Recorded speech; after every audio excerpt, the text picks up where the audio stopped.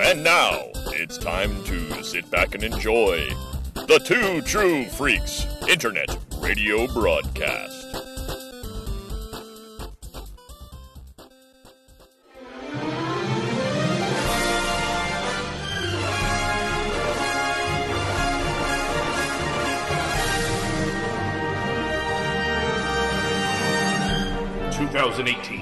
Hope and Chris finish the last episode of Star Wars The Clone Wars. Luckily, dependable Dave Filoni and crew create Rebels with new characters, new places, and new adventures, thus keeping hope alive for this podcast. Welcome to Jaig and Jedi. Hi everyone, welcome to a brand new episode of Jaig and Jedi, a weekly podcast covering every episode of Star Wars Rebels. In this episode, the Ghost Crew hatches a plan to free Lothal, though a traitor may be in their midst. There will be wolf fights! Ezra takes a big risk. Ketsu does nothing for 22 minutes, but none of that matters because Hondo is right. We're talking about A Fool's Hope this week. Chris, it's hot, it's summer. It's hot here too. It's technically not even summer anymore, right? I think summer's over now. Well, when this episode comes out, when we're recording, it'll definitely be over by the time this episode comes out. Listeners, What you don't know is the last 15 minutes have been, before we start recording, is just me and Chris bitching about how hot we are. Talking about how much we're sweating.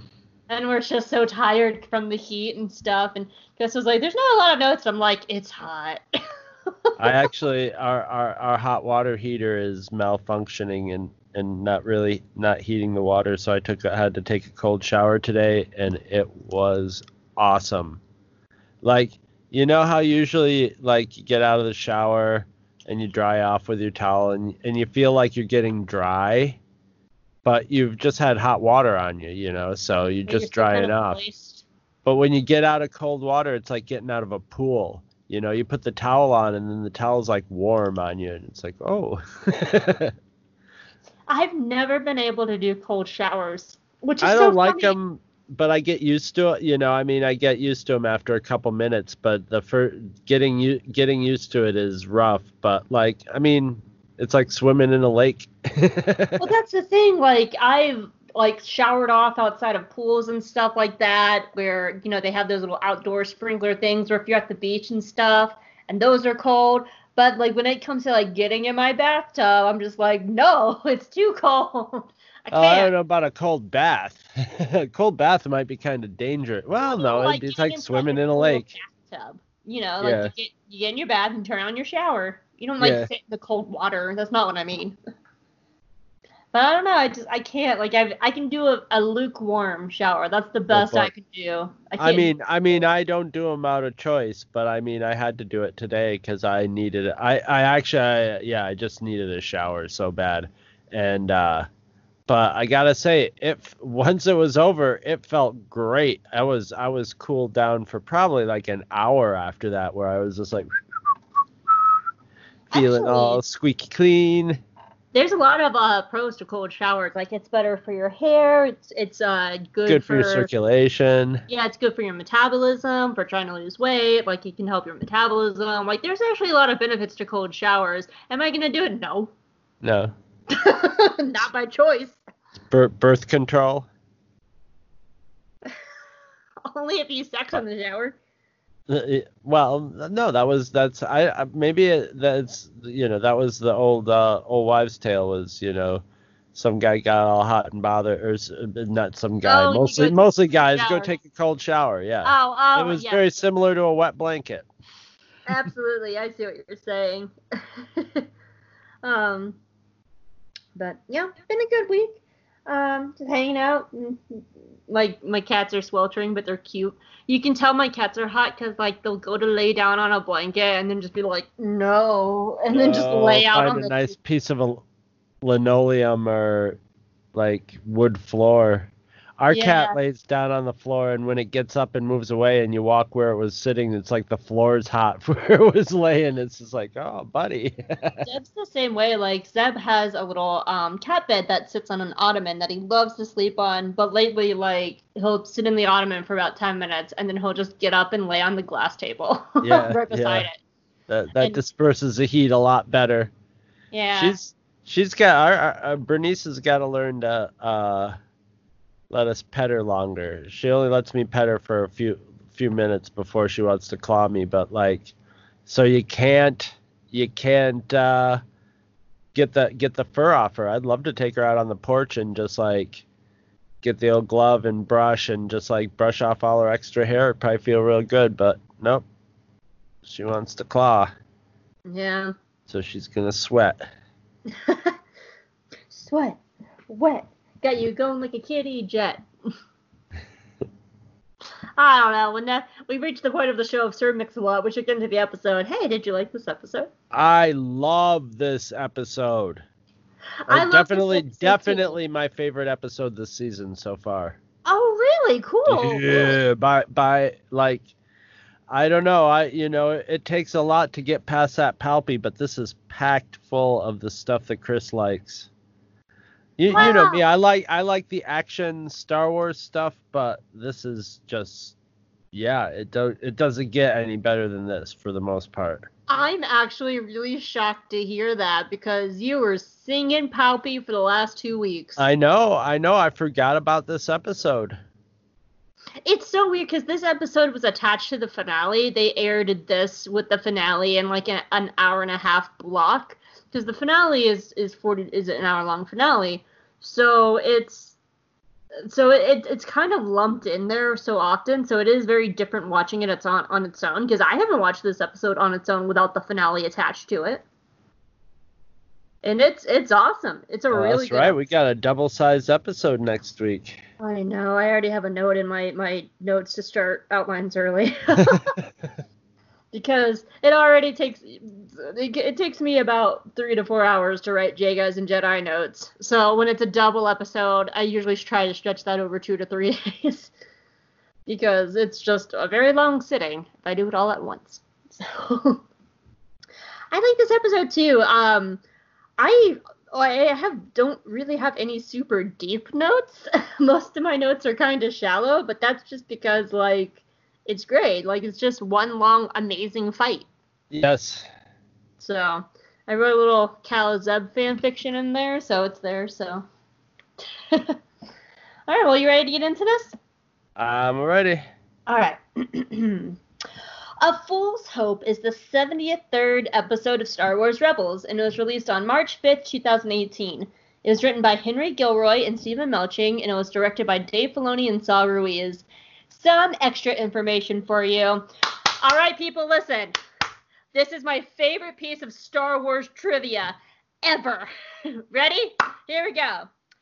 Produced as a joke for the crew, there was a version of the Loth Wolf attack sequence that replaced all the cries of the stormtroopers with the sounds of squeaky dog toys.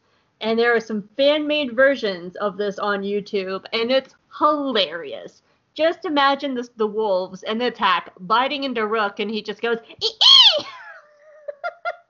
Well, you also sent me a one of those YouTube videos. So now when I watch that episode. So I had to watch that episode and hear the squeaky toy noises every time. You can't unhear it. Nope.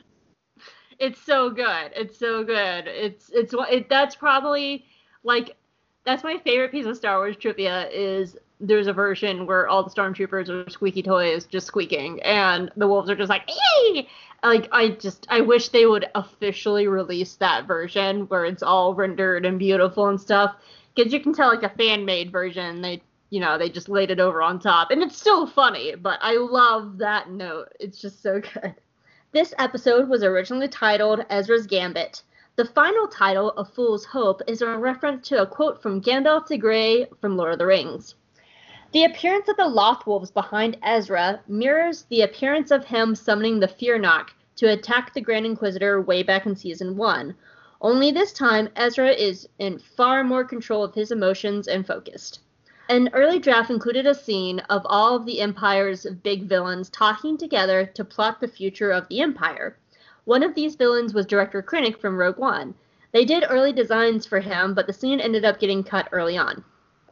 And finally, in Rebels Recon for this episode, they talked about Ezra's ability to connect with people, as all of their friends from previous episodes were coming together. Dave Filoni says that Ezra has an ability to see beyond who they appear to be.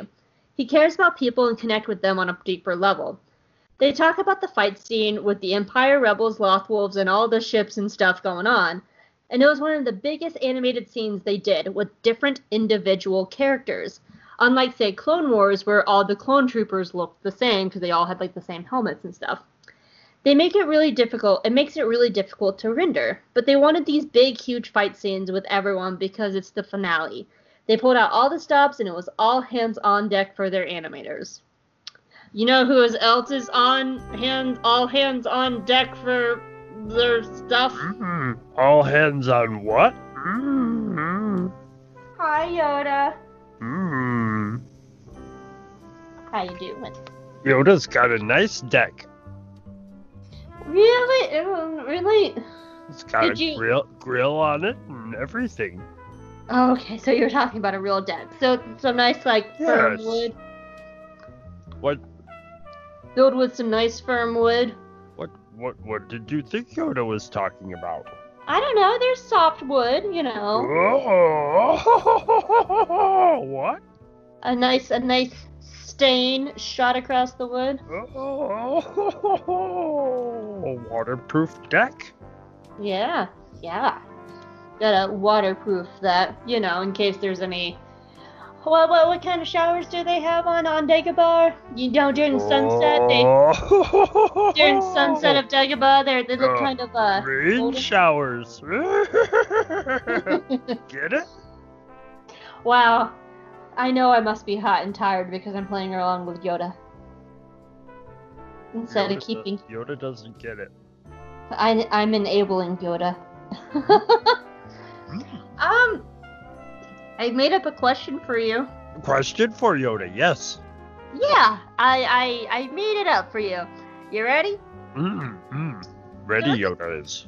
So in the Tartakovsky Clone Wars, you fought and rode on a battle llama. Yes!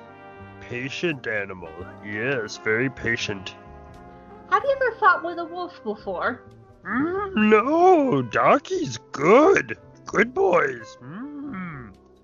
Yoda No, I mean like alongside them. Oh, yes. Yoda scratches her back, make leg go kick, kick, kick, kick, kick. Oh. Funny. Oh my gosh, you should totally ride on a wolf. That'd be so cute. Oh, Yoda's allergic. Oh, Eat hypoallergenic wolf, yes. Well, we will take it on the porch and get the defibrillator for thingy and brush it down. Yoda would ride a labradoodle. Battle labradoodle. Space battle labradoodle.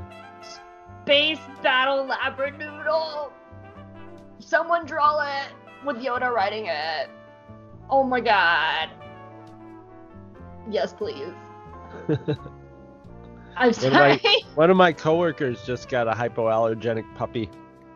They're really cute.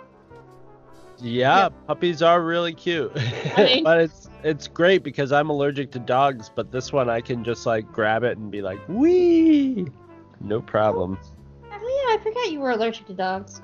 Yeah, I mean, I get used to them after a while, but when my coworkers bring their dogs, I gotta wash my hands before I touch, my face or anything. I gotta like soak my hands right up. Yeah. Not with this little pupple though. I can roll this one right around on my face and everything. It don't care. I don't care. I just imagine like your neighbors coming in and you're just like holding their dog up to your face, rubbing it on all your face, and they're just like, sir, can you put our dog down, sir? That's pretty much. Yeah, that's not too far off from reality. Do you mind? the girl next door's got a big old golden lab, and every time it sees me, it comes running over, and I'll just start scratching it on the side, and it'll just go plop down on the ground. And it takes her like 10 minutes to get him to get up. Man, our neighbors are not that cool. Though I will say, when they got one of their dogs, it used to wander into our yard, And one time this dog was just like, hey, and it was sitting on our porch, and we were just like, oh, hey, Katie. And so we came outside to get it, and it slithered into our house. So we had a dog in our house, and it was so excited because it was still a puppy that it just started peeing all over our house. Oh, yeah. And so we herded it out, and my stepmom took the dog back while I cleaned up our neighbor's dog's pee.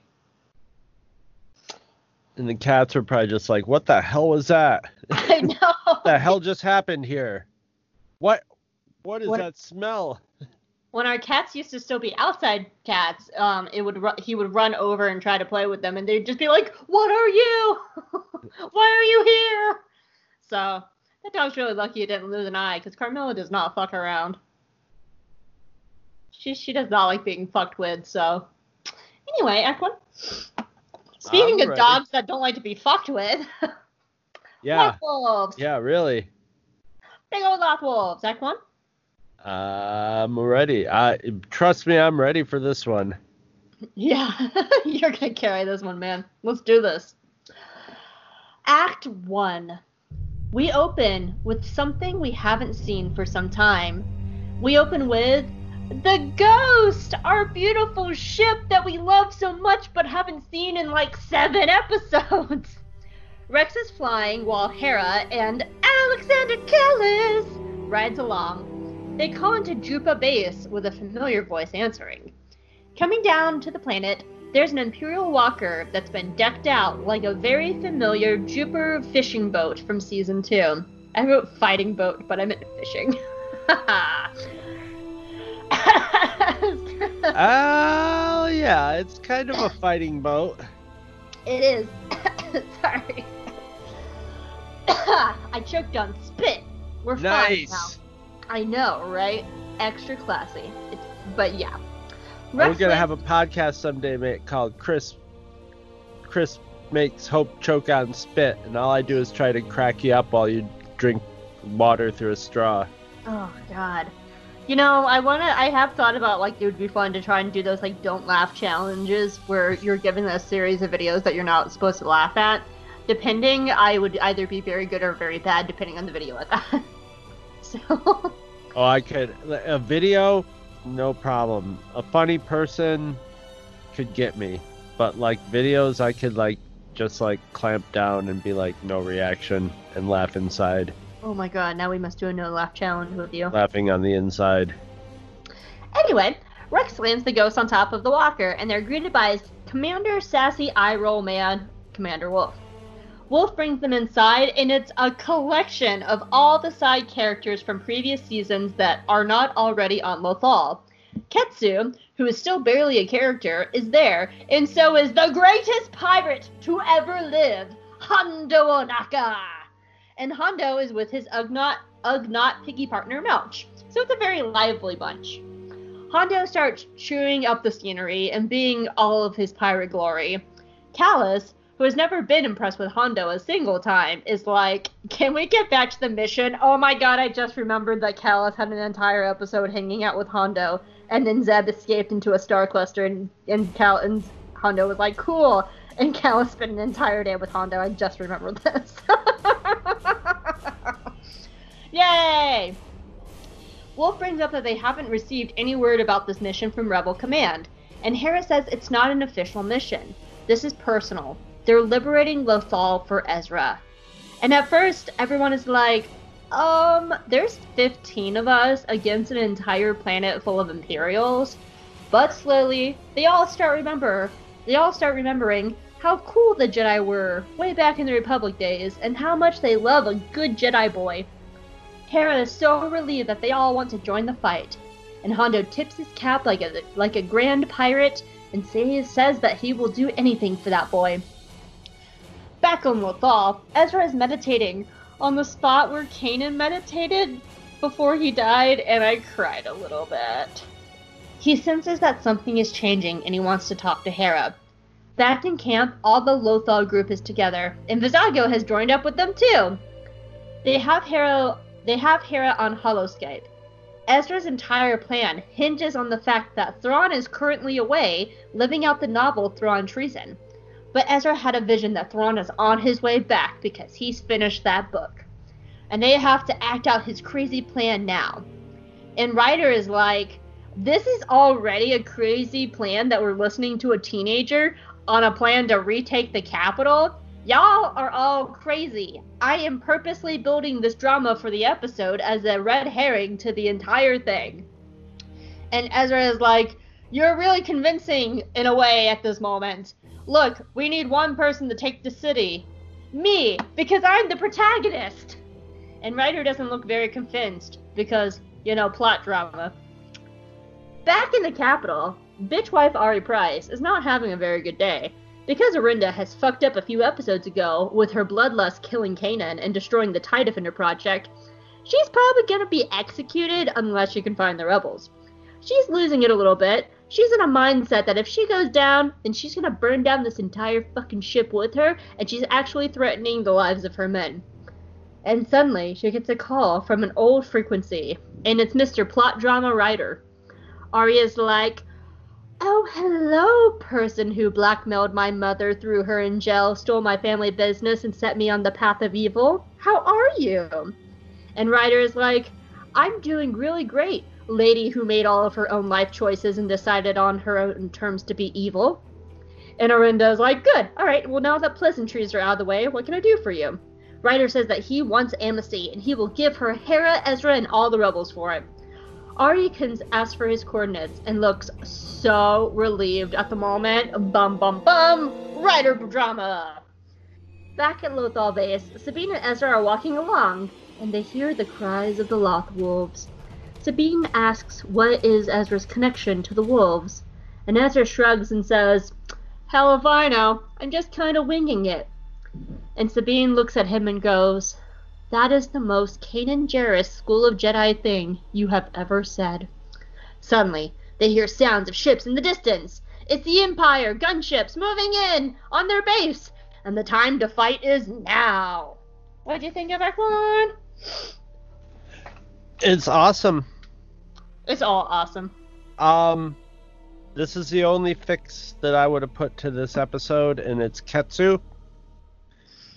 I would have, and this is only something I thought of afterwards, because in part one I'm like, oh, there she is, and figuring she'd be doing stuff for the rest of the episode.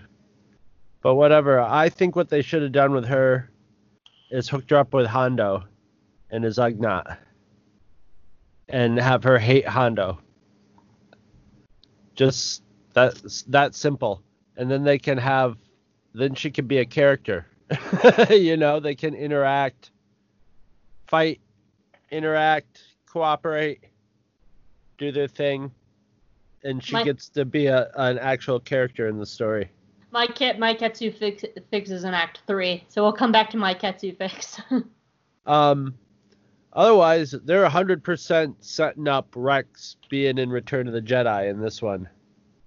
Look at his outfit. They dress him up in his return. They dress him up to just be just shy of looking the way that character did in Return of the Jedi. So it was.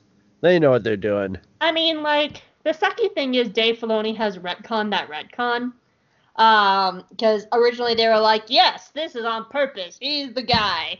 And then a year later, Filoni was like, well, maybe he shouldn't be that guy because that guy already has a big fan following and his own name and legend story. So he's like, well, just say he was at Endor, but he wasn't that guy. And I'm just like, fuck off, Dave Filoni. Shut That's up. Rex. Too late. This is my canon. Yeah. I love that being Rex fighting with Han and fighting with Anakin's children. I want that. That is me. I'm just let him fight with Anakin's children, and that night when they're partying on Endor, he comes over and he's like, let me tell you about your father. And Luke's like, oh, wow. And Leia's like, I want nothing to do with the man who blew up my planet.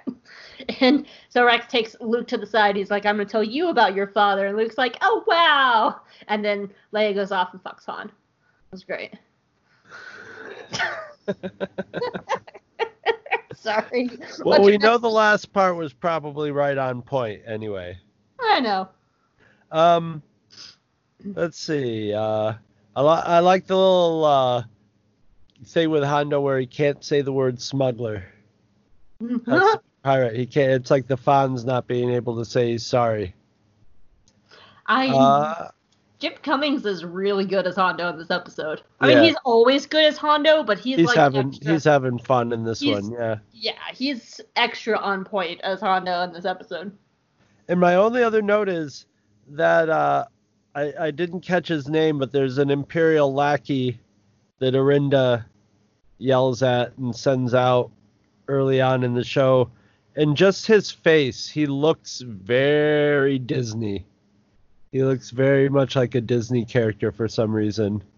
That Imperial does have a name, but it was one of those things they named him like later, not for because he was supposed to have a much bigger role in season 4. I'm calling him like Ensign Jared Kushner or something. He's got that sort of Jared Kushner pasty face. Yeah, like but he had these like doe eyes of a Disney. He looked out of his league, and he looked like a Disney guy in the Empire, just like, I don't like it here. It's scary. I don't ever want to put Jared Kushner and Disney in the same sentence ever again. But like, yeah, like that character was supposed to have like more storylines in season 4, but they like cut all his story out. So he has a name. Not enough for me to actually look it up and put it in the episode. No, he doesn't seem too interested. It was just his design was looked very Disney. Yeah, he looks like he could be like a little bit like Hans from. He looks like Hans from Frozen, but with a little bit bigger nose. Yeah. He looks like somebody who would be in something like Frozen. Yeah, for sure. Yeah. That's all I really had for part 1. Great setup. For me, in big letters, I just wrote, I missed Callus and Rex. Yeah, like, Callus doesn't really get much to do in this either.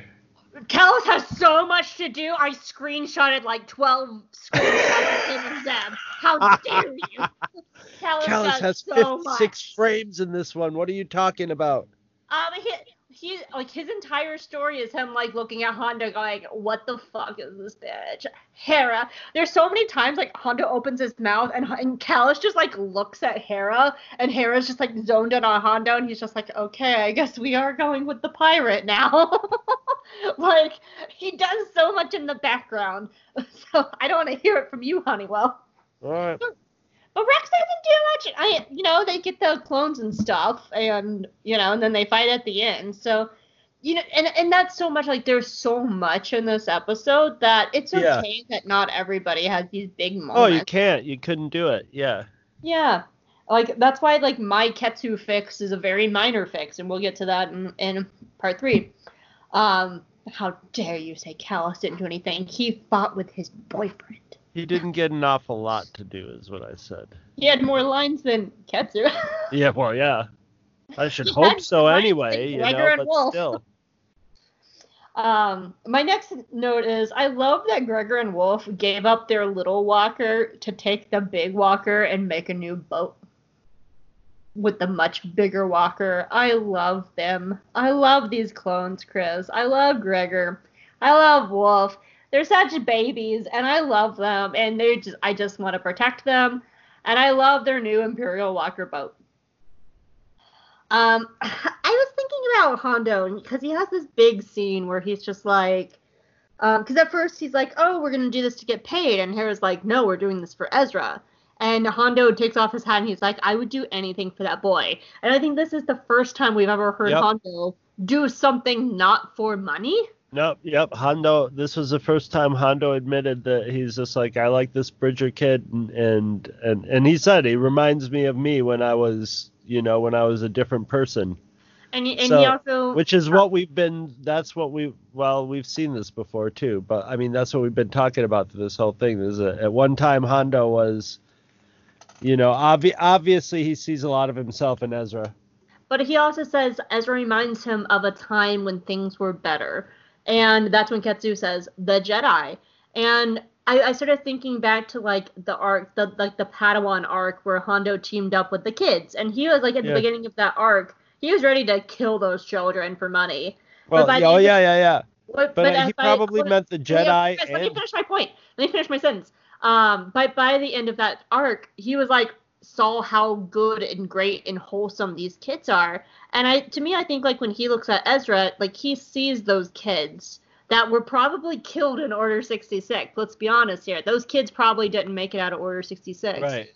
and they were this like wholesome, hopeful side that was showing Hondo, because in a way, like when it comes to Hondo, like Ezra's power is to see past his smuggler self and to see the good in him, and those kids saw that too, and they're probably all dead now. And he also probably reminds him of like Obi-Wan, and like their friendship and like that kind of lost golden time. Right. Yeah. So yeah. Yeah. It probably meant two things. It probably meant, the old Republic times and the times when he had, was a bright-eyed, bushy-tailed young Hondo. Yeah. When he was just a little turtle. And also at the height of his power, being a pirate king. or when he was just like a teenager and signed on to his first pirate ship. Oh. Yeah, exactly. Oh, that's such a cute image. But like when you put Hondo's arc together from where he starts in Clone Wars to where he ends in Rebels, Hondo has a hell of an amazing character arc. Like his character arc is so good. To go from willing to like murder kids to like now giving up money and everything just to help one child. It is, but it's like a narrow arc because he doesn't, and you wouldn't expect him to go. Yeah. He doesn't go completely, he's still a pirate, but he definitely will soften up for certain people. If you're Obi-Wan or Ezra, he'll definitely get a soft spot for you. Yeah. My next note is about Ryder. And I think it's really interesting it's more about like our specific group of rebels. This specific group of rebels being like Hera and Kanan and Ezra and all them, they don't really ever get along with the powers that be very well. Because we've seen them butt heads with Mon Mothma and Bail Organa. And like now with Ryder, and like yes, in this particular episode, like Ryder's whole thing is a ruse. But Ryder's been kind of sniping and bitching at them all season long. And I just think it's so funny is that like they just don't get along with anybody but themselves, but they get shit done so everybody else puts up with them. Well, they also set him up way in the beginning that he might be a little unreliable, that he might be, pretty self-serving if it comes down to it. So he always has a little bit of that like mistrust to him. But like when he called up Price on this, I was like, oh, I forgot about this, and then like, oh wait, no, I remember. This is all because really his betrayal doesn't make a lot of sense, because he could just bugger off or whatever.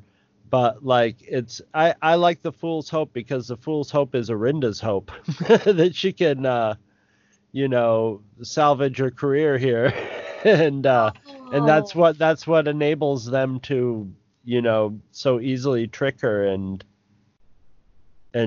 just basically rout her. Oh my god, you just blew my mind. It is Arinda. Whoa, she is the title.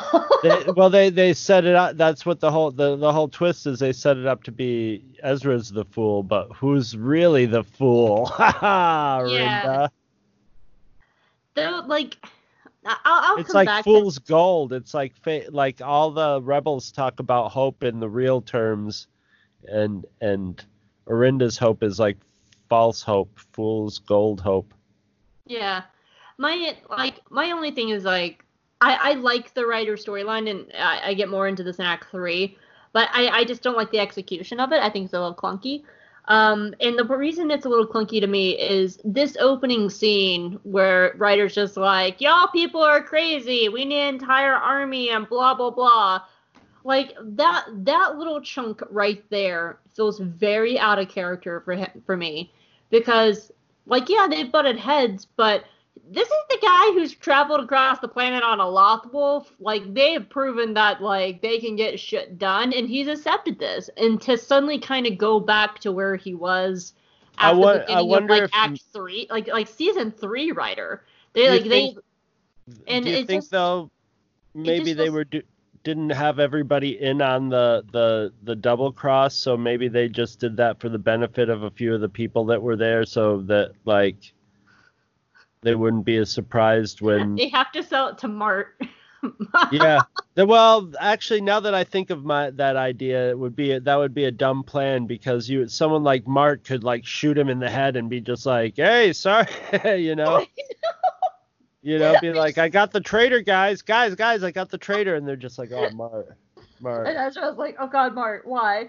And like Jaig comes out of nowhere, and he's just wait, like, didn't that happen in Game of Thrones? Basically, you saw Game of Thrones, right? Did you watch Game of Thrones? I did watch Game of Thrones. Where did Yeah, that the one guy that you're a fool, John, the Irish accented girl from the other side of the wall that he hooked up with.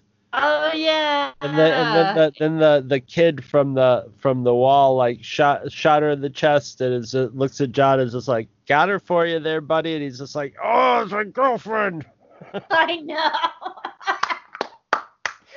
Oh my God. I can't hate you, kid, because you're doing your job, but that's my girlfriend, you bastard. Word. Oh my God, Mart is that kid. Absolutely.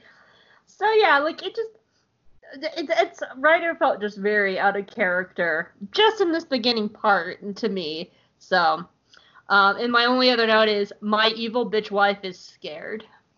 Yeah, she's going, yeah, she's like her brain is just like a crawling mass of snakes just going, yeah. Her eyes are sunken and darting around. It's great. One of I actually really like Arinda's like character story starting from the moment she kills Kanan to now, because she's before Jedi Knight, she's always been like really capable, very scary, has always in control, got her shit together, she knows who her friends are, she knows how to control the room, she is an evil bitch. But the moment she fucks up in killing Kanan, but not really the killing of the Kanan, the exploding of the fuel depot, it's so great watching her just completely unravel. I think all of that in control has been an exterior shell from the very beginning. I think she's a little out of her league, trying too hard, and just like, and I mean, the stakes are basically her life, so she's freaking out, but she also has to be tough because she's an Imperial officer button heads with like Thrawn and like, like seasoned annihilators of people, although she's killed quite a few people too, but like there's a good deal of pathos to her character all the way through. And usually like when they have like, evil female character, they almost always, especially like with Empire type stuff, because it's almost Nazi like, they almost go for the like Nazi she-wolf type of character, and she's got an element of that going for her, but that's not really her. That's what she's adopted to get to as her Imperial persona, as a survival mechanism, and she's just out of her league maintaining it. She's it's not like it's out of her character. It's not that it's taking a toll on her being bad. It's just that she would be better off probably being a different kind of bad in another job somewhere. But she has just a really like unique and interesting character for like a female baddie. I'm thinking about her like in comparison. She's not like Ventress or. Yeah, I'm starting to think about her in comparison to say like Minister Tua from season 1, because Minister Tua, the difference between Tua and Price is Tua actually believed that she was helping people, and she believed in the Empire that she was helping people, while Arinda's whole story is about her helping herself. Right. And when both women get in over their heads, they have similar reactions, but also different reactions as well. Because Tua, the moment she realizes she's in over her head and she's on the wrong side, she tries to do the right thing and go to the good guys. And she gets killed for it. But here with Arinda, like, she is just panicking and doubling down on her evil. Yeah. And they had very similar stories, but very different outcomes. Well, they both end up dying, but spoiler for next episode, Orinda dies. But the journey to the death is different, where Tua tries to help. And Orinda is just like, oh, well, I'm just going to be extra evil, and if I die, I'm burning all y'all down with me. This entire thing goes down with me. Mm-hmm. Fuck all y'all. So, I like it. It's very interesting watching her. It's like, she's such a well-written character, and I love her for it. You guys know me. I love evil ladies. Give me evil ladies on a day. Well, that's all I had for Act 1. All right, let's get into the action. Action. Act 2? Act 2. Oh, no! The Imperials are attacking, and they have jetpack stormtroopers, which Sabine totally wants to take out all on her own. Orinda wants Ezra to be captured alive, so she has something to give to the Emperor with a pretty bow on top of his head. And everyone starts fighting! And during all of this, Ryder sneaks off, all sneaky, for plot drama, and so Mart doesn't shoot him in the head.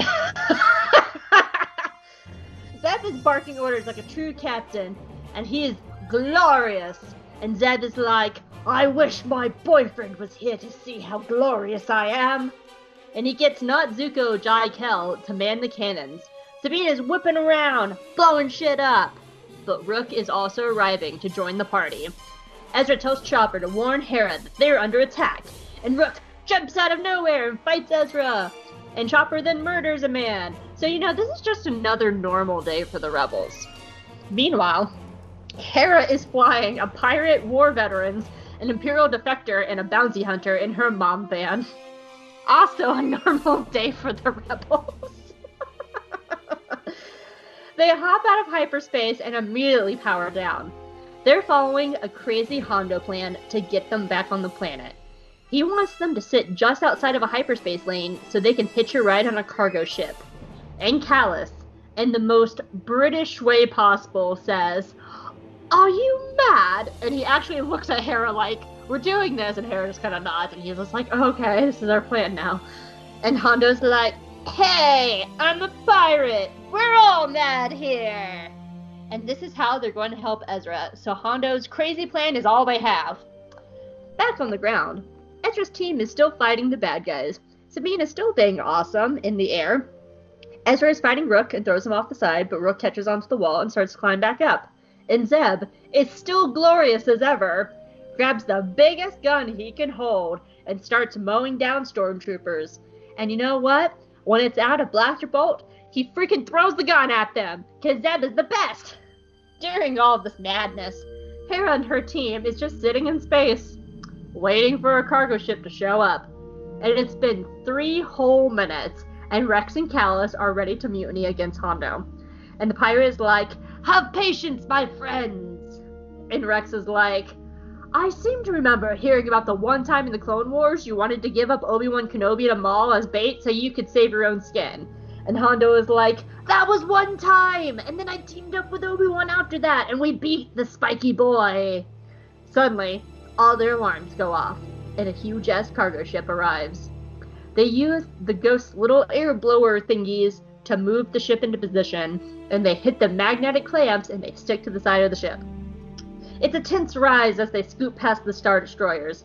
The moment they hear the cargo ship is clear, Hondo flashes the biggest, eat shit guys, because I was right, smile at all of them. He bows and saunters out of there with his big old dick energy, and now they all have to go save Ezra, who is still fighting a bunch of stormtroopers. They're starting to get overrun by the baddies, and at one point, Rook is back up on the platform, and he sees Ryder, and the two of them evil bro nod at each other, and Ryder lets Rook pass. Luckily, Mart still hasn't shot Ryder yet. And things are dire, and it's getting worse when Orinda starts shooting out the mine crawler that's now part of their base. Their crawler is quickly exploding with them on top of it. Bum, bum, bum. What'd you think of Act 2? Glorious action. Glorious action.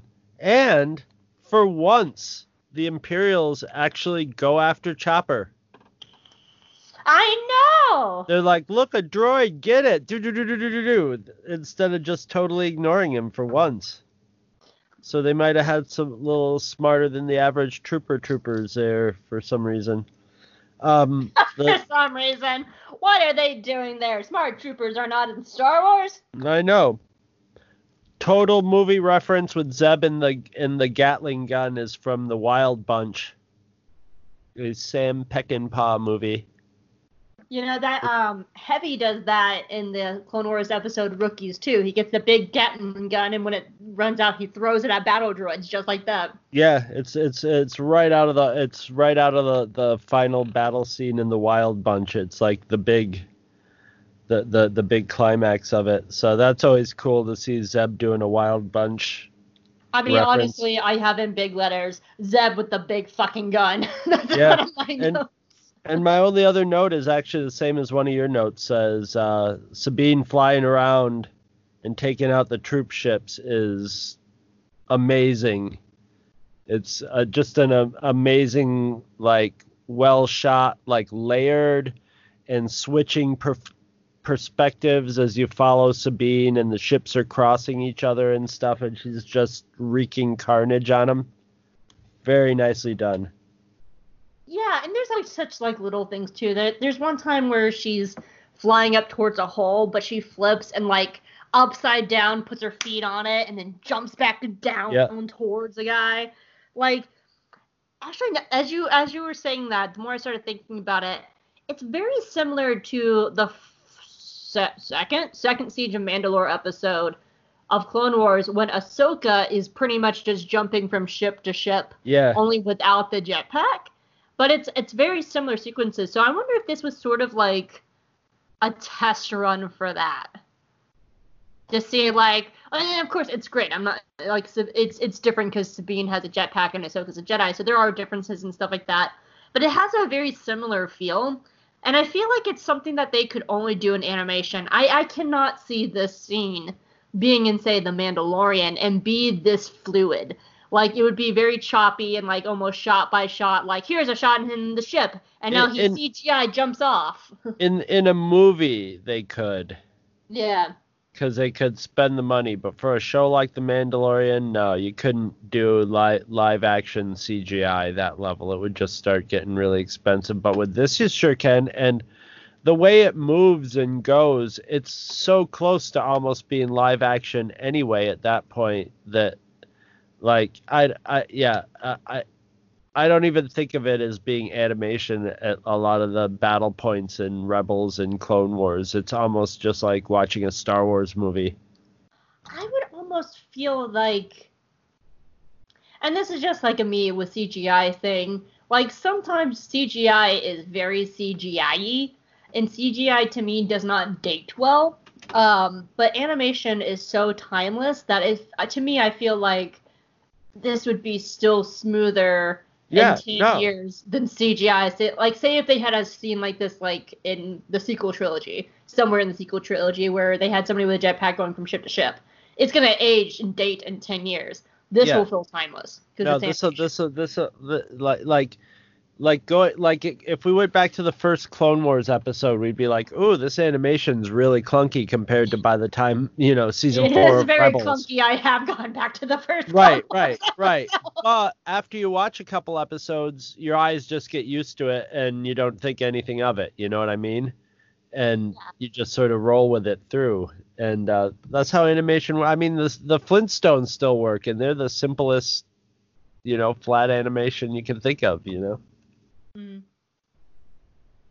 Did you have any other notes? Nope. Okay. I really like the Ezra and Rook battle. It shows to me like this entire episode, it shows like why Rook is such a threat. He is constant. He's just so relentless. Like, Ezra throws him off the fucking mountain and he climbs back up to go back to fight. I just haven't taken him seriously since that second episode he was in, though. So, like, I don't feel it. Maybe it's because I've watched it before or whatever, but like, yeah, Ruck is fun to watch, and he's a neat character, but he doesn't feel as threatening anymore. I just don't take him seriously as a threat anymore. But that might just be me, Yeah, Because I feel like he re-earned it to being able to hold his own against Ezra. And it finally comes down to Ezra, like, force throwing him off the thing, because you can only fight the Force so much. And even then, he catches himself on the side of a mountain and climbs back up again to go back to fight. So I really like their brawl, too. I think it's also very creative, because Ezra's struggling to keep Rook off of him. So it's not an easy fight for him. So it's just really good. My only other note for the scene is this episode is what I love about fan fiction. And what I mean by that is I love fan fiction where characters who normally wouldn't be together are put together. Because what's so great about fan fiction is you can explore stories and dynamics that are not in the show. And so, like, normally, like, in an episode of Rebels, you're not going to have an entire episode where, like, Kallus is judging Hondo. Except for when you get to this. But, like, before this, they had only, like, one episode together. Or having, like, Kallus with Ketsu. Or the clones with the rest of them.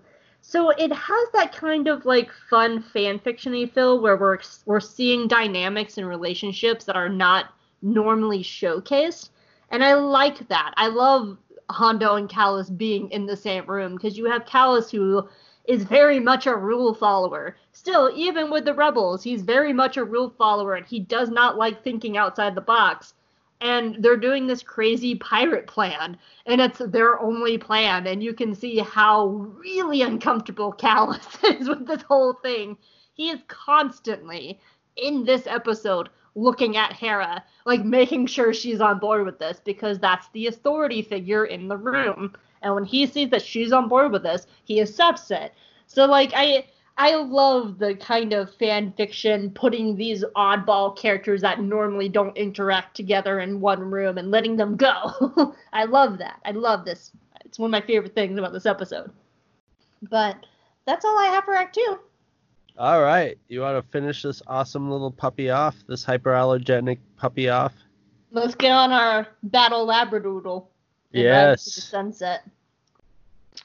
All right, Act 3. Let's give this labradoodle its summer haircut. I don't know what I'm saying. It is time for my fanfiction portion of this program.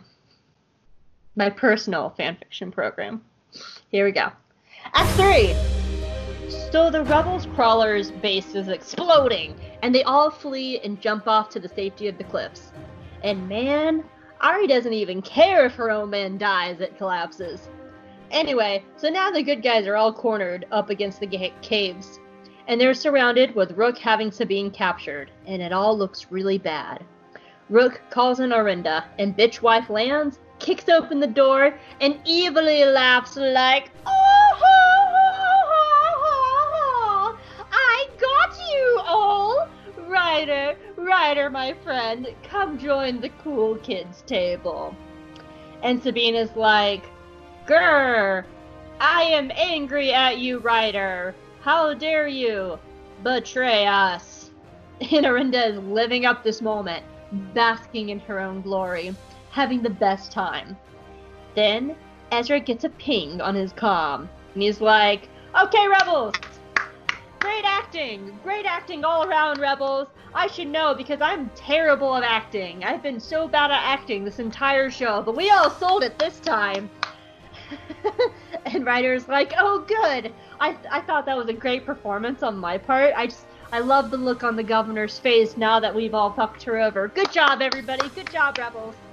And Orinda's like, wait, what's happening? I'm confused. And before they can answer, the ghost appears out of nowhere and starts shooting out the ships. And the door opens. And Rex, Wolf, Gregor, and Kallus leap off the ship and join the fight. And Zeb is like, "That's my boyfriend! That's my boyfriend Kallus!" And Kallus sprints up to Zeb, and they skid into each other. Boyfriends against the galaxy. Boyfriends that slay Imperials together, stay together. And Kallus... Everybody's going back over the episode going, where? What? It happened, I promise. And Kallus grabs Zeb, dips him, gives him a huge kiss, and says, "I've missed you." And Zeb is like, "I've missed you too." And Ezra pops up from behind a box going, "Hey, awesome gay uncles, reunite later. We have a fight to win." And so together, side by side once again, Zeb and Callus join back into the fray of battle. And Hera has to move the ghost because she's taken on heavy fire, and the rebels are still outnumbered, even with the power of Callus and Zeb's queer love fueling them all. And Ezra tells them all to fall back into the caves, even though it's a dead end. And Arinda's like, "You fools! I have you now! Rook, do all my work for me. Go get Bridger. Kill the rest. I will stay safely out here." And Rook sighs and heads inside after them with a bunch of stormtroopers. And Ezra is standing alone, eyes closed, focusing on the Force. And truly out of nowhere, a bunch of Loth wolves appear behind him. Rook sees them and goes, "Oh fuck, I did not sign up for this."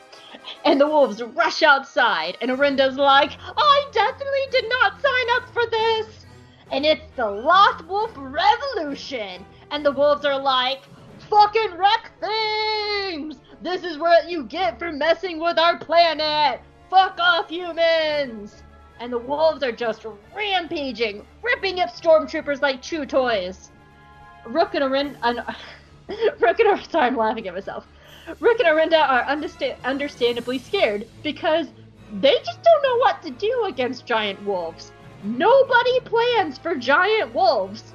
And while one wolf throws Rook off the side of the mountain to remove him from battle until next week. And the rebels are fighting back now with their animal friends. And Gregor is all excited for Wolf, the clone wolf, I should clarify, the clone wolf, because now he has a wolf pack back, just like his old Clone Wars days. And Wolf is super happy and super proud of his new doggo friends. And the Imperials finally surrender, and Ari is having a panic attack because she's being handed over by a wolf. And Ezra gives Ryder the honor of slapping on the cuffs on Governor Price. Ryder takes the handcuffs and says, "Hey Arinda, remember when I blackmailed your mom and threw her in jail? Slapping the cuffs on you just feels just as good." And Arinda is like, "I hate you!" And now they have Governor Price captured. Once they're all together after the battle, Space Mom Hera is super proud of her space son. But Ezra thanks everyone because they all did it together. Now it's time for the next step in Ezra's plan, which is the finale of next week's episode. And Ketsu has one line at the beginning of the show and then literally did nothing for the rest of the episode. The end. Ketsu didn't do anything for the entire fucking episode except for having one line at the beginning. What'd you think of Batch 3? I have only one note for this. Glorious, all caps, glorious, glorious, glorious earned action. This is what like... What kind of action? Earned action. Oh, earned. I thought you said burned, like with a B as in boy, and I was like, no. Burned action. No. Everything that happened in this has been built up to for 4 seasons. So that's what, like, I don't want to say all fan fiction doesn't have, like, you know, fan fiction is kind of the shortcut to get all your favorite people in one room and have them do something. But it's quite another thing. Like, I mean, I imagine you could do a fan fiction that runs the course of like 4 seasons of Rebels to build up to the scene that you want to write. But, you know, why do that when you just write the scene? But this is so satisfying that, you know, that all these characters have been built up and now you can just let them go. And it doesn't seem contrived to have them all. It's a little contrived that you got, like, just happened to get them all there at the same time or whatever. But whatever, it works perfectly. And the way the action play, it's just, you know, by the time the wolves are showing up, you're just like, yes, kill doggies, kill. It's so satisfying. Love it. When I say fan fiction, here's the thing. Most shows, when they do an episode like this, one or two things happen. Either it's very much earned, like it is here, or it falls flat on its face and doesn't work. And so that's very, like, this is a rarity, because not very many shows can have this, because for one, not a lot of shows last till 4 seasons. Sometimes like they don't even get to this point where everyone is built up to where it works, except for Ketsu. Except for Ketsu. Everybody here works. They all are doing their roles. They all know their place. They know their positions. It works here because they've taken the time to do this.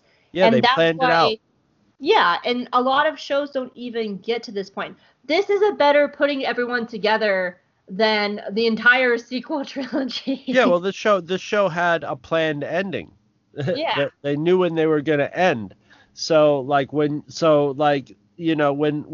we come to where everything's coming to a head and coming together, it actually makes sense, and they've consciously worked on it for 4 seasons, and now it pays off. And a lot of people don't want to do it because it takes time, effort, and money to do that. But boy, it's worth it. It's worth it when you have a payoff like this episode. This episode is just awesome. Yeah.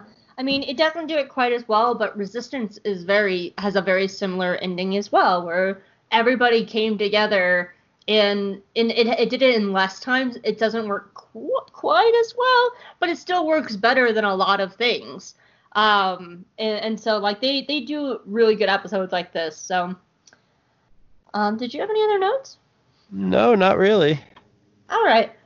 I love the Loth Wolf reveal in the cave. It's such a good moment.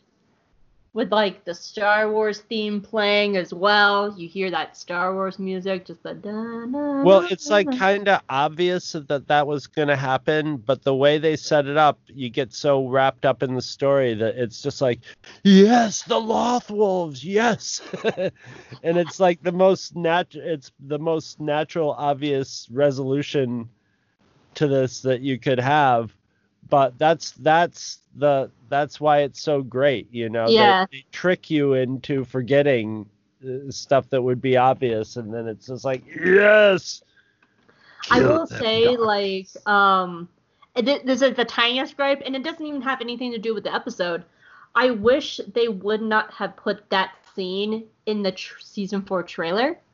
I would have loved to not know about that scene, because that's like the final scene of like the season 4 trailer and for the season finale trailer. It was that shot alone was in 2 trailers, so everybody knew it was coming. We were just kind of like waiting for why. But if I had not already knew that scene was coming at some point in season 4, it's awesome, but it would have been like phenomenal if I did not even know it was coming. But that's just like the tiniest gripe, and it's my fault for watching a trailer. Some people don't watch trailers at all, so I'm sure they loved it. Yeah, the writer plot. I like the writer plot, and I think the writer idea is a really good idea. I just don't think it's executed very well in this episode.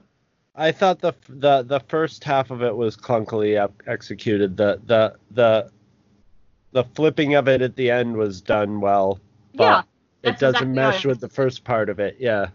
Yeah, that's exactly how I feel too. I almost would rather them not have had writer. It's so weird because I don't even know like what exactly is off about it, but there's something off. But I like the idea. I think it's a good idea. I just don't think they executed it well. I love watching Melch the Ugnaught shoot ships out of the sky and just squealing with delight. Yep. Melch is just having the best time. Good old Melch. Who still does more than Ketsu. I love seeing Zeb and Callus fighting together. Like when Callus runs off that ship, there's that great scene, like he like goes up to Zeb, and then like him and Zeb are holding stormtroopers at gunpoint together, and then like they're constantly beside each other and constantly fighting. And then in the scene when Ryder is about to put the handcuffs on Arinda, behind him, Zeb and Callus just smile at each other, like, yeah, we did it. And I'm like, oh, I love you, boyfriends. I screenshotted like 12 different scenes in this episode of just the 2 of them together in this final scene. I I love seeing Wolf and Gregory are getting to relive their old days too. Like there's that great moment when they're just like, yeah, we're with the Jedi again, and remember when weird shit like this happened in the Clone Wars? And they're like, yeah, weird shit from the Clone Wars. We missed this. Yeah. And I love seeing Gregor and Wolf getting to do this too. Like it's so much fun. It must be a little surreal for them to be killing people in stormtrooper outfits that are so similar to their clone outfits, though. I don't know. I think, 15 years living in the Imperial tyranny, I think they're fine. Yeah, that's true. Maybe, like, if it was one of those, and maybe we'll see something like this in the Bad Batch series that's coming. But maybe if this was, like, the first year of the Empire, I could see them being like, ah! Yeah. But... My final note is I want to talk about Ketsu. Alright, let's get into Ketsu for a second. This is how I would fix Ketsu. She should have been one of the people running off the ship with Callus and the clones fighting. Like, she could have been interacting with Sabine, even though Ketsu doesn't have a jetpack. Sabine could have just, like, flew by her and just, like, good to see you, Ketsu. And she's like, I'm here, Sabine. And then that's it. Like, letting her actually be on the ground fighting would have at least given her something to do, and she's a bounty hunter. We know that she can fight. We know that she can shoot. We know that she can do stuff. But they spin this episode. She sits beside Hera. She's not even in the gun turrets. The fucking pig is in the gun turret, but Ketsu's not. And we see Hera is the one shooting the front guns. Ketsu just sits there for the entire episode. And they continue to waste this character. And I don't understand. It's so dumb. That's how I would have fixed Ketsu. Maybe they just didn't get along with the voice actress or something and were like, screw it. I just don't know. I just don't think think they just write her well. Like, we had a problem with her. It's not that they didn't even, it's not that they don't even write her well. They don't even write her. She's just there, and she got one episode where they sort of wrote her as a character, and I mean, that was problematically written anyway, and then after that, it was nothing. That's still probably, to me, the worst written episode of Rebels. Yeah. Is Blood Sisters. Blood Sisters is hands down the worst written episode of Rebels. Hands down. So bad. If this is your first time listening to our show, and you're hearing this for the first time, we go into 2 hours of why that episode is so fucking bad. Go back and listen to it. But, it's just like... They never gave her a chance. Like, she's in, like, one other episode where she shows up and then leaves. But, like, they could have at least given her something to do. It's like they forgot she was a bounty hunter and she was just riding along, doing nothing. And I would have loved to have seen her at least on the ground. And I understand. There's a lot happening. There's a lot to render. There's a lot going on. But, like, at least then swap her out with the fucking pig. I love Melch. They could have not put her in there and we wouldn't even have noticed. I keep forgetting she's in the episode at times, and then she'll show up. I'm just that's what I'm saying. If she wasn't in it at all, we wouldn't have been like, hey, I wonder why Ketsu isn't in this one. I mean. Yeah. Like, honestly, yeah. I mean, Hondo makes sense. Like, if we're going to... Hondo's a full character. Hondo's... Yeah, if we're looking at this from a scum and villainy point of view, Ketsu's a bounty hunter, he is a pirate. They're both used to getting paid. It could just be something like Ketsu was just like, they didn't pay me enough, I'm not coming. But Hondo actually has a reason because he has an established relationship with Ezra. And it's just, But yeah, like that's even just something as simple as switching her with Melch. Like, letting her... They could have just had a short scene with her and Sabine where she's like, look at this outfit you got here, Yeah, but, like, even just putting her... Like, I love Melch and I love him being in the gun turret, but just something even as simple as that of her just being like, I got it, and she's in the ship. And, like, letting Melch be the one helping Hera up front. But I would have much rather have her on the ground, like, having Sabine fly by her, just like, great seeing you, my friend. She's like, yeah, I'm here, Sabine. And that's it. I don't even think it's such a mess. Like, I get so angry when I actually remember Ketsu's there, and then I'll just forget about Ketsu for like 3 years. And then I'll be like, oh yeah, she was a thing. I don't know. Like, she's just such a bad written character. She's just bad. So, Yeah, there's no reason. Absolutely none. You cut Ketsuya out of the show and nothing changes. You Right. cut any other character out of, like, in this group out of the show, it affects characters or plot. You know? Even Vizago. Like, Vizago is the reason they got back on Lothal and the reason they have this Crawler base. You cut out Vizago from the show, you actually cut out major plot points. But by the way, I love Vizago being a rebel now. He's great. Vizago's great. I love him. But, yeah, like, it's just... Anyway, that's all I have. The rest of the episode's great. Yeah. Yeah. So, did you have anything else? No, I'm ready to score it up. Score it up, Chris. I'm giving this one a 9.5. Holy shit. Yes, this is the stuff I like, even more so than my Palpatine the last time. This is just hardcore, awesome, earned Star Wars action. I was just eating it up. Just eating it up. Oh, cool. I'm just a little shocked. That's my favorite episode so far. Yeah, I think that is your highest. Yep. You haven't had a 10, have you? No. I don't think in you Rebels I have, no. So, say if next week is not a 10, then would this be your 10 for 10 of the show? I guess you could say that. It would definitely be my favorite if next week doesn't beat it. Well, we did that for Clone Wars, that if you hadn't done a 10 for 10, you'd go back and pick a 10 for 10. Yeah, okay, yeah, I would do that, yeah. Yeah, because that's where you went back and you made Grievous intrigued. Not Grievous intrigued, Lair Grievous, your 10 for 10, so. No, I was really scared it was going to be Bombad Jedi. I don't know about 10 for 10, but I do like that episode. I know you like that episode. Man, too bad Jar Jar Binks was not in season 7. Anyway, as for me, this is a really fun episode. I love seeing everybody come together. It's a really amazing fight. There are little things that I'm hung up on, though. I'm hung up on the writer's story. Why the fuck is even Ketsu here? But there's so many little things I love about this, and it's great to see the Loth Wolves, and it's good, awesome. I just said awesome, because I was trying to say great and awesome at the same time. Awesome. I gave it an 8.25 out of 10, but you know what? I can feel an 8.5.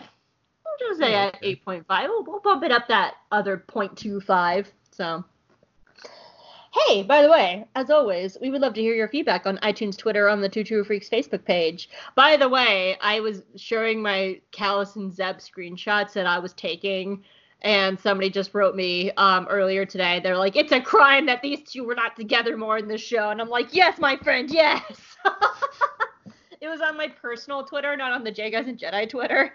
But I was sharing Callus and Zeb screenshots from this episode, and people were just like, yes! So, anyway, you can write feedback on iTunes, Twitter, on the Two True Freaks Facebook page. This week, our feedback comes from Facebook from our episode Kindred. Let me take a drink. I'm gonna need it. All right. This one comes from Diego Lemos, and he says, I would like to know Hope's opinion on Legends Thrawn. I personally like him more on Rebels than in the original books. I'll agree with that, for what it's worth for me. But you didn't ask me, you asked Hope. Yeah. So, I was going to say, Hope, write it out, and I'll do it in your sarcastic voice. No, I actually wanted to answer this one. So I'm 2/3 of the way through it. I've read Heir to the Empire, and I finished Dark Force Rising a little earlier this year. And it's kind of weird because I understand that these books are really important to a lot of people, and they were a big deal. But reading these books in 2019 and early 2020, it's just different. They feel like books from the 90s. They're written like books from the 90s. So they feel very dated to me. So it's been very difficult for me to get into the Legends Thrawn material because I kind of when it comes to Timothy Zahn's writing, he either really works for me or he really doesn't. There's not a middle ground for me. He's either really great or he really sucks. But when it comes to actual Thrawn, I think so much of my view of Thrawn is colored by not only Rebels, but by the 2015 Thrawn book, which was my first real exposure to the character, because I liked him in Rebels. I thought he was a fun character. I thought he was great. But when I read that 2015 Thrawn book, and I saw him with Eli Vanto and Karen Farrow and that whole crew, and getting inside his head and watching him actively deduce, like, the character just works. He works for me. He is so good, and I understand his thought process to the point where I started thinking whether or not he's actually a villain. I don't know if he's actually a villain. I think he's a good guy on the wrong side. And we see that through Eli. We see that through his actions with Night Swan. He does everything in his power to try and save Night Swan. And then people like Orinda fuck him up. Like Orinda fucks up everything like she does. And so we see that Thrawn is actually very kind. He's a very kind person, and he is really good. And I like this canon version. So it's very difficult going back after being exposed to him in Rebels, Thrawn 2015, Thrawn Alliances, and Thrawn Treason, and then going and reading the old Legends material. It's a very different character. He's a lot more harsh. He's cruel. He's mean. He murders people, which goes against how he's set up in canon, where he actually actively works to preserve life. Now, that being said, my friend Megan came up with a very good theory that Canon Thrawn and Legends Thrawn are actually the same person. The difference is Canon Thrawn has all the resources of the Empire. He has all this money. He's a Grand Admiral. He has a fleet of ships. He has all the resources available to him. And Legends, he has no resources. They're scraping by. They are getting what they can get. He's working with bare bones crew, and it's desperate Thrawn. And Megan was like, that's the difference. It's Thrawn with all the resources in the world versus Thrawn, who is desperate and trying to bring the Empire back from the brink of defeat. And I was like, that's a really good way of seeing it as well, is that they could possibly be a Thrawn in two different points of his life. But to come back, like, Legends Thrawn is not my favorite. I've actually had to take a break because it took me 9 months to read Dark Force Rising, and some of that is my own personal hangups. I've said it before on the show, the original trilogy is just not my favorite point of Star Wars. I'm not a big fan of reading about Luke, Leia, and all of them. Now, when it comes to legend books, I like reading about Thrawn, I like reading about the Nogri, I like reading about Card and Mara Jade, I like reading about Paleon, but I don't like reading about Luke being like, I'm a sad Jedi with this crazy Jedi wizard. Like, I don't care about that.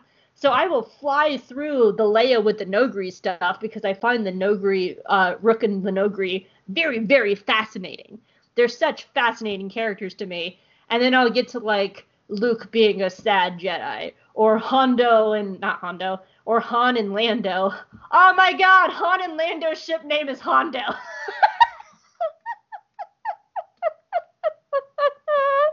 I love it. Or I'll get to, like, Han and Lando on a side adventure, and I'm like, this is fine, but this is not what I'm reading this book for. So it's been a while, and I have the third book in the trilogy. I have zero interest in reading it. I have no interest in reading it. And then I also have Outbound Flight, which I haven't started yet. But I only really want to read Outbound Flight because I want to read about Thras. Thras is Thrawn's brother. I want to read about Thras, even though I already know his fate. I know he doesn't make it out of there. So yeah, I'm not a big fan of Legends Thrawn, but I think so much of it is because the canon Thrawn was my first exposure, especially that 2015 novel, and then going back and reading the Legends, it's just a different thing. You know, it's just a different kind of story and a different kind of character, and it's dated from the 90s. And I understand its importance, but it's just not my cup of tea. So, hope that helps. Hey, Candy! Hey. I have an apple pie Kit Kat. Apple pie Kit Kat, yes. Yeah! Oh my god, right, that sounds so good. Okay, let me see if I can find my apple pie here. Well, if you don't know what we're doing, Chris hates American Kit Kats because he's a weirdo. To our friend Dario, by the way... Am I, though? Dario's birthday is coming up, so this might be coming out after his birthday, so either early happy birthday, Dario, or belated happy birthday, Dario. We love you. But he sends us candy from all over the world to review. Oh my god, we're not going to eat the birthday cake, Cat? Oh, is there a birthday cake one? There's a birthday cake one in here somewhere. Oh, let's eat that one for Dario's birthday. It's probably, his birthday will probably be past by the time we... Now I can't see it. I just saw it, a little... Oh, here it is. It's in blue. It's in a blue package. There. Oh, wow. It's a big one. Okay. Yeah, it's a regular sized Kit Kat. Yeah. Wait, where is this from? Oh, it's a limited edition. Where is this one from? I think this might just be American, right? Maybe. Oh, it's from Switzerland. Switzerland. It's from Switzerland. Alright. As always, Dario, we love you. Thank you. Alright, let's see if I can open it. I always have trouble opening big packets. Open! Oh no, the internal Kit Kats broke, so I have no force to open them with. Ah. They're It's got little sprinkles like a birthday cake. There are sprinkles! Oh, it smells so good. It tastes like birthday cake and frosting. Oh my god. Oh my god. It tastes like it's got birthday cake, but it's weird. It's very cupcake. Yeah. Okay, so the inside wafer is chocolate, but I love when you get those little pops of the sprinkles on your teeth. They're crunchy, like they should be. So good. I need like 5 of these. Dario, I sure do hope you kept one of these for your birthday and you're eating it along with us. By the way, everybody, Dario Gonzalez is the nicest person you'll ever meet. I hope you all get to see him. One of my goals is to meet Dario in real life. I hope you get to meet him, because he's the nicest person in the world. One day. One day. We love you, Dario. Well, that's all I had. Did you have anything else? No, I'm all set. Well, where can people find you, Chris? You know what I haven't told you yet, Hope? Guess what I got? What? My Spaceballs, the face mask. Oh my goodness, that's so exciting. It's not the greatest space mask in the world, but face mask, but it'll do in a pinch. I got a that's like one of the few things I've seen recently that I was like, I have to have that. It's perfect. I had one of those recently too. My buddy Allie Andrews from Knights of Ren podcast drew a mask that said Clone Wars Rebels and Resistance, but each of the letters was a character. So like the A had like Ahsoka's pattern, and the R in the Resistance had like Kazuda's jacket. And it was really cool. So that was a face mask I got recently, and that should be coming soon. So, well, where can people find you? I'm still eating this. You can find me at twotruefreaks.com. That's our website where we have all our podcasts. You can go check them out. You can go see what's up with all that shit. Sign up for our RSS feed. You can sign up for it on iTunes. You can also find us on Facebook with the Two True Freaks podcast Facebook page and the Two True Freaks Cantina. We are also on Twitter with the ageless and timeless Gene, the podcasting machine. I still have a Kit Kat in my mouth. Gene. But that's where they can find me. Where can they find you, birthday cake face? I'm sucking on it. I'm just sucking the sprinkles and everything off of it. So good. I'm savoring it. I almost want to stick a candle on mine. So good. Let me get a drink. You can find me at Jaig and Jedi on Twitter, where I get birthday cake in my throat. I run our Twitter account. You can also find me at Hope Molinax. And hey, did you know that me and Chris have a whole nother podcast called Hope Makes Chris Watch Cartoons? You can listen to that on iTunes, on Podbean, and we're on Spotify now. It's awesome. Yeah. So me and Chris are currently going through Gravity Falls, and we're having the best time, and you should come join us. And you get to hear Chris sing and tell us life stories, and we're having a really damn good time over on Hope Makes Chris Watch Cartoons. Eventually, we're going to do a special where Chris makes me watch something. That's going to be a special. It's coming. Anyway. I think I know what the first thing I'm going to make you watch is, too. I'm thinking we should do it between season 1 and season 2. So, it's coming up. Wow, we're only like 5 episodes away. And then I want to do a recap episode of the season like we normally do. So, yeah.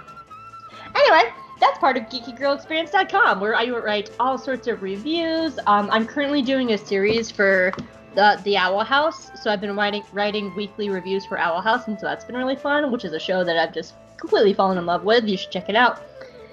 And, yeah. Chris, we finish Rebels next week. Yeah, we're finishing it off. It both feels like it's take long. Yeah, like, I was thinking about that today, like, it feels like it flew by really fast, but then I was starting to think back to, like, season 1, and I was like, yeah, that feels so long ago. And maybe it's just because 2020 is just a hell year. yeah. Like, I feel so tired. The Eater of Souls, yes. Yeah. Like, I was thinking, I was like, you know, there was so much energy, and we were so light and happy going through season 1, and my grande boyfriend was there, my baby girl minister Tua, and then 2020 hit. I'm just like, oh, Rebels. We're done. So, yeah, oh my gosh. Yeah, 2020 gave us season 7 of Clone Wars too, though, so... Oh, thank God. I'm very excited about that. So, alright, well, we'll see you next week. I can tell you guys now next week's probably going to be a long episode, strap in. Yeah, it's a double size next week. Yeah, and there's so much. Like, there's Palpy, there's Blue Husbando, there's Space Whales, there's a lot. It's all in there. Oh, yeah, so... Alright, guys, we'll see you next week. Bye.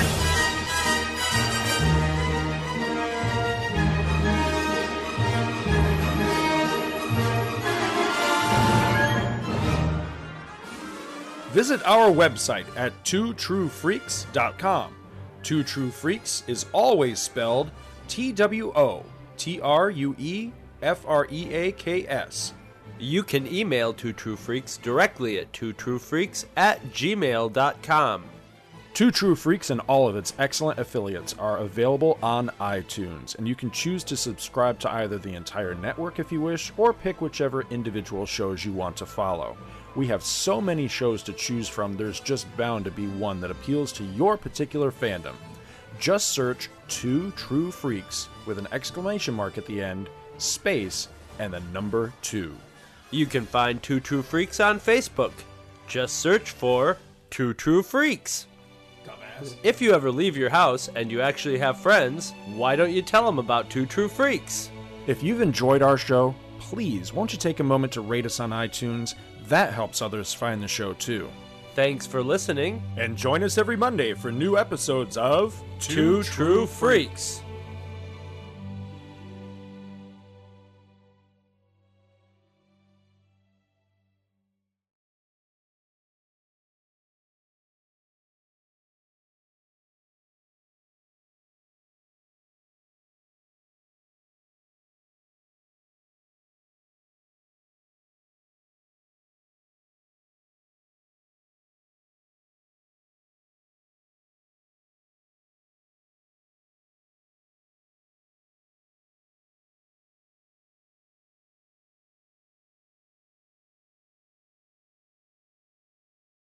And this is your Uncle Don saying good night. Good night, little kids, good night. We're off? Good. Well, that ought to hold the little bastards.